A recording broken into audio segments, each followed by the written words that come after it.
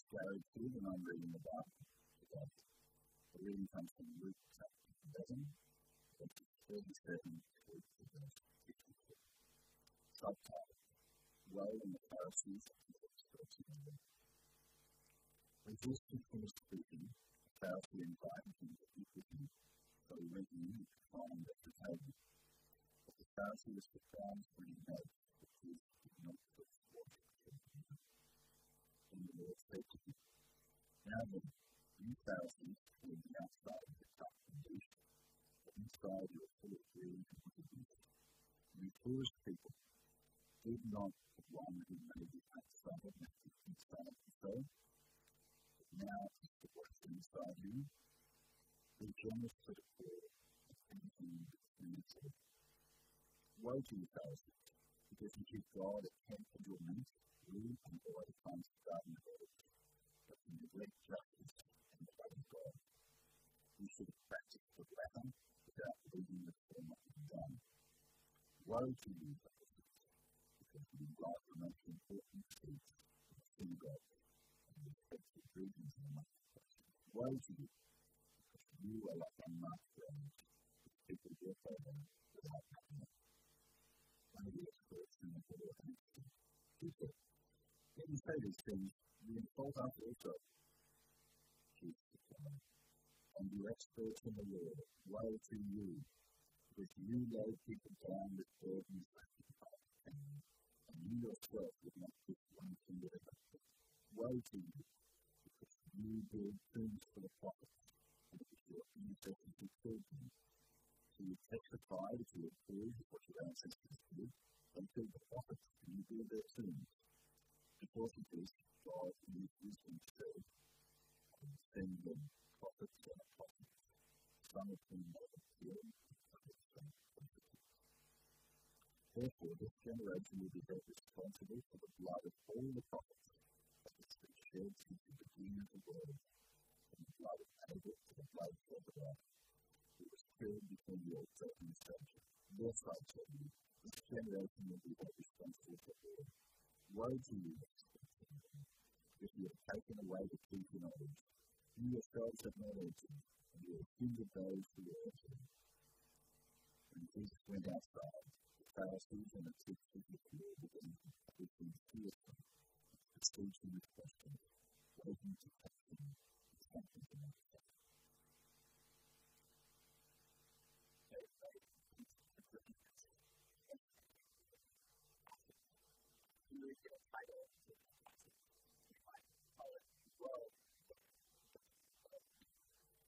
Woe to them. The word woe literally means, oh no. African expression that it's the deep breath you go right before something tragic happens. The oh no of warning, to come away, to stop, to be careful, to watch out so that a catastrophe doesn't happen. In our passage, Jesus says, woe there 6 times.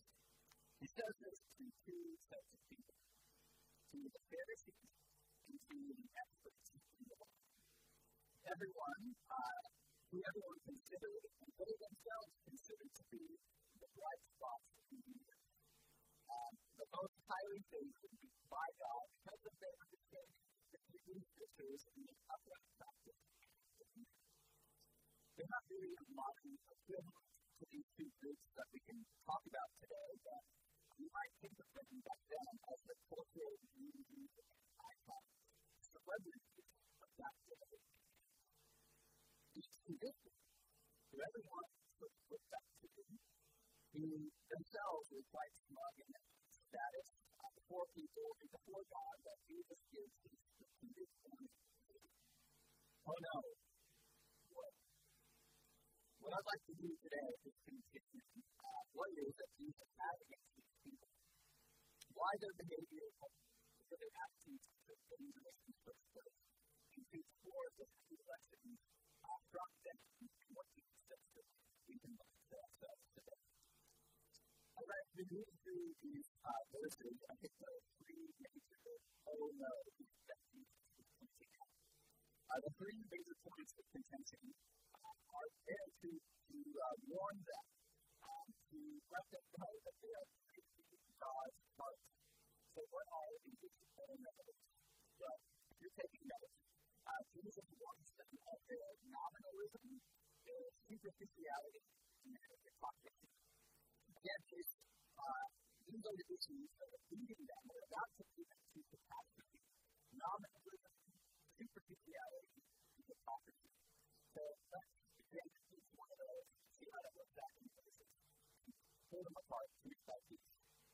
So first of all, what is nominalism?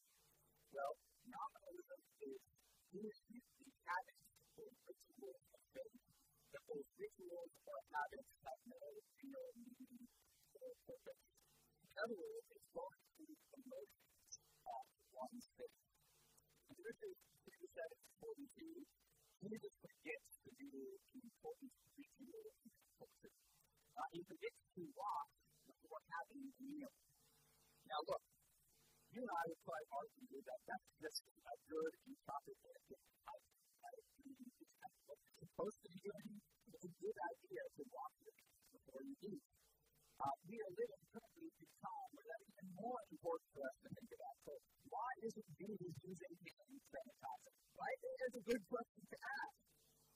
Well, the issue of Jesus not washing is a little more complicated than Jesus sticking his feet in one of those machines that spray stuff on before you walk into the building, rubbing your hands around like this for a few seconds. See, the hyper-religious Jews had these containers of massive jugs of water that they had in their houses.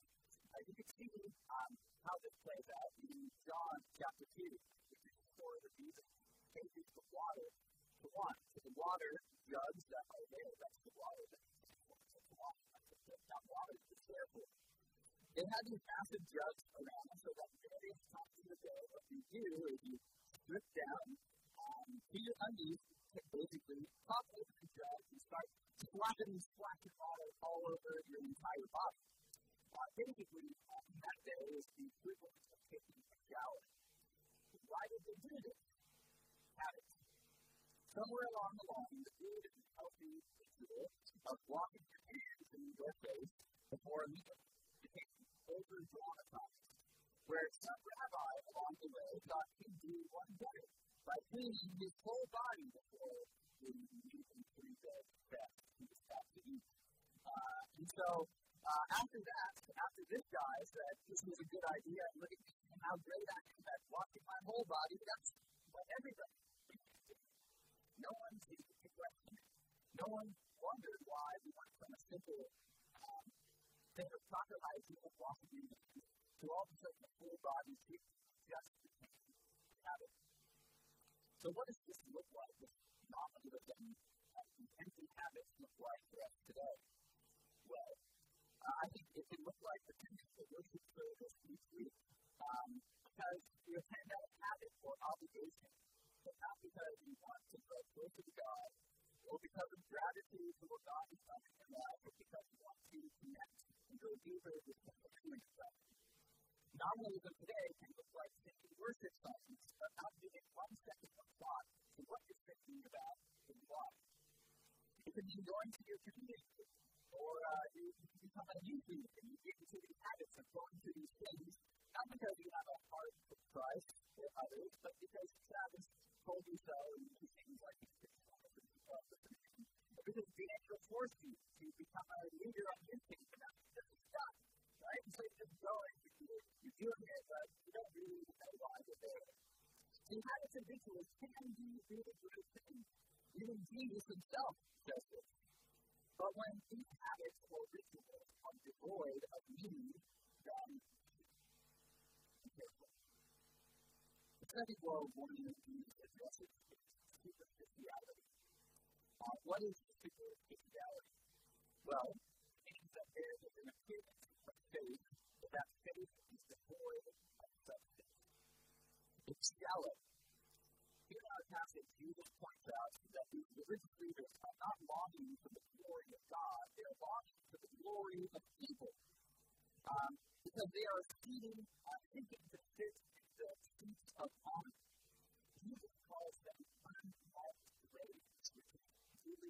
right? Because nobody can see your goodness, but you, in fact, are dead. There's no substance or gravity to your relationship with God. He also points out that their fastidiousness in tithing attempts the garden hose like meat, which, again, is a good habit to have, right? To give to God 10% of whatever you have. But don't they somehow get out their garden hose, right? And they're like, measuring this out, exactly how much of this is 10%. Can you imagine what that looks like? How do you actually measure that? Is it by weight? Is it by size? I don't know. But this is what they're doing. They're taking a plant and measuring it out precisely to the 10% to give that to God, to do something like that, but they neglect what Jesus says is more important. They're neglecting justice, generosity to the poor, and most importantly, love for God. Two habits that don't have substance are superficial and shallow at best. So what does superficiality mean in church today? Well, it can mean instead of asking how I care for others, I complain that I'm called to step out. It can mean that instead of wrestling with what God has communicated in the church service, I get fixated on why they wasn't tied to 3-point sermon, or because I didn't like the choice of worship songs. It can look like checking out of the faith altogether because you read a difficult passage in Scripture, or because that God didn't teach us the prayer right away, or because it's just easier for you to have Sundays off. Another way that Jesus puts this is in a story of parable of the seeds that get scattered on the different soils.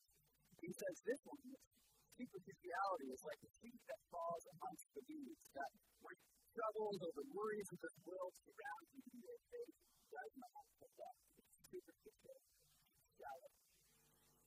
The last blow that Jesus warns us about is hypocrisy. What is hypocrisy? Well, it's saying you're the real deal, but in reality, you're fake. The actual word hypocrite, the actual term, sort of refers to someone who walks around wearing a mask. It seems to be one person in front of a group of people, but in reality, they're a different person altogether.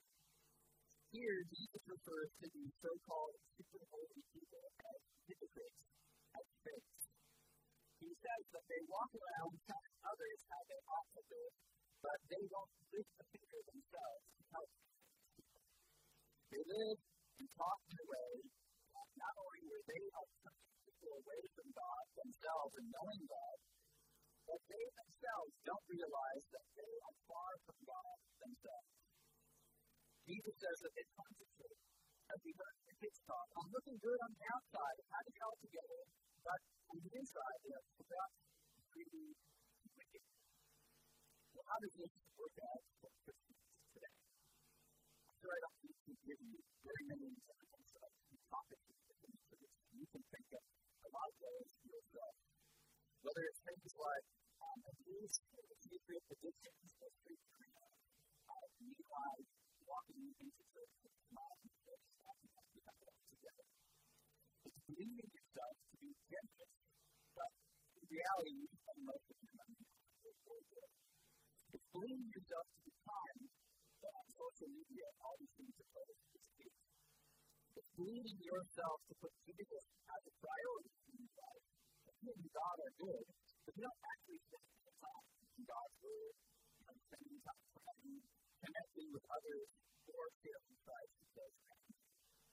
It's having this attitude of smugness and superiority because you're so much better than that other person, those other Christians. You're doing it better, and therefore God must love you. Nominalism, superficiality, hypocrisy. These are the three woes that Jesus is warning this kind of people, but us as well about. Here's the scary thing for us living in this situation. Christ is driven these things out, up to the surface for many of us. When this comes to shove, the vibrancy, depth, the authenticity of our love for Jesus is tested. Because that's the nature of it. In fact, this is currently what many of us are struggling with. I'm afraid that when this pandemic ends, that we continue doing life as normal, whatever that looks like, there will be people in this church, in every church, that won't return. I don't mean to church service stuff, but won't return at all to the church. Jesus here warns us of the dangers of when we take His love for granted, when we resort to sort of going through the motions of our faith, when our commitment is shallow, or when we just pretend. He says, whoa, you're in danger. And the danger isn't based on working hard to please God. I mean, these people outwardly are working really hard. No, they are in danger not because God doesn't love them, but because they don't have love for God themselves. When we see people like the Pharisees in Scripture, our first reaction to be, those poor people, I'm so glad I'm not like them. Rather, it's we applaud and ask ourselves, do I look like them? If so, how much do I look like them? Is my love for Jesus vibrant? Is it deep? Is it authentic? Or is it nominal, superficial? I want to have you a time of serious reflection of this passage wanting to study. But Jesus says these things not because He hates these people or wants them to be weighed down by guilt. His words are here to remind us of the opposite. And we can help. That we can't do it on our own. That Jesus has done it all for us. A nominal, shallow, mistake won't get us here. Even if we try our best to go through the motions better than anyone else, to throw ourselves wider than anyone else, or take it so we make it better than anyone else, we need Him to do what we cannot do for ourselves. We need to reach out and ask for Jesus to help us. In order to get to the heart of our great need for Jesus, I have three questions I want to leave us with. I want for you to pray about, to discuss with others, for you to ponder. So these questions are going to be on the screen and you're going to close in the time of prayer.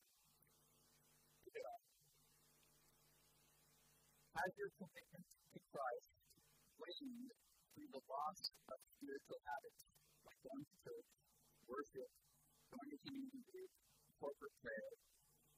What does this indicate about the vibrancy of your faith?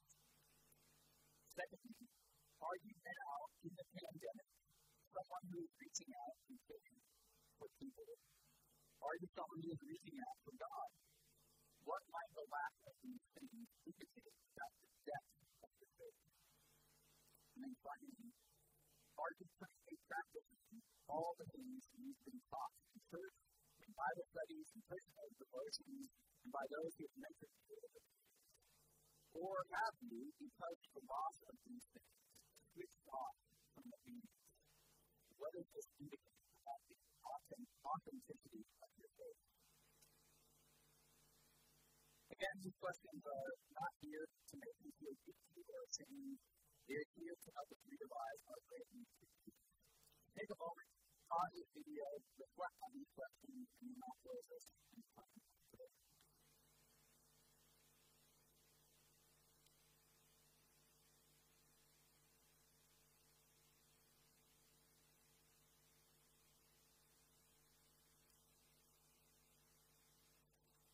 Jesus, we come before you, realizing that we can't do it. We need you. We always need you. And yet, for many of us, we've fallen into the trap of what we need to do. And sometimes, because of our behavior or outward appearance, or the habits that we've gotten into, that somehow we're goodness. And yet, we find ourselves doing habits that we go through the motions, or we have an appearance of faith that is not faith. together. Or we put on that because we're afraid that we want others to think well of us. When in reality, that we cannot go to ourselves. Or crazy time in our world, we recognize that it's increasingly difficult for us to yet, the point of this passage is not us to be overwhelmed with guilt, but to recognize our need to help us to be people who are silent, deep, sensitive. So Lord, we pray that we would have the heart to listen to what the Spirit is about. Review our bodies with the different type of things that we know you for but that we would be those who want to love with all that we have. That we do things not merely because of this empty habit of demonstrating our great love. That we love you means that the one who will do our days to care for us in your way. We study your word, we pray, we have a deep faith. And that we don't take it, that we confess our sin, we recognize that we could come to you for forgiveness. We are not hypocrites, but we are authentic. So Lord, we need your strength to help us do that work. So Lord, as heavy as this word is, we pray that you would feel right. We pray that Jesus is going to help us. Trust. So Lord, we need that now today is with this month. Help us to be people that love you.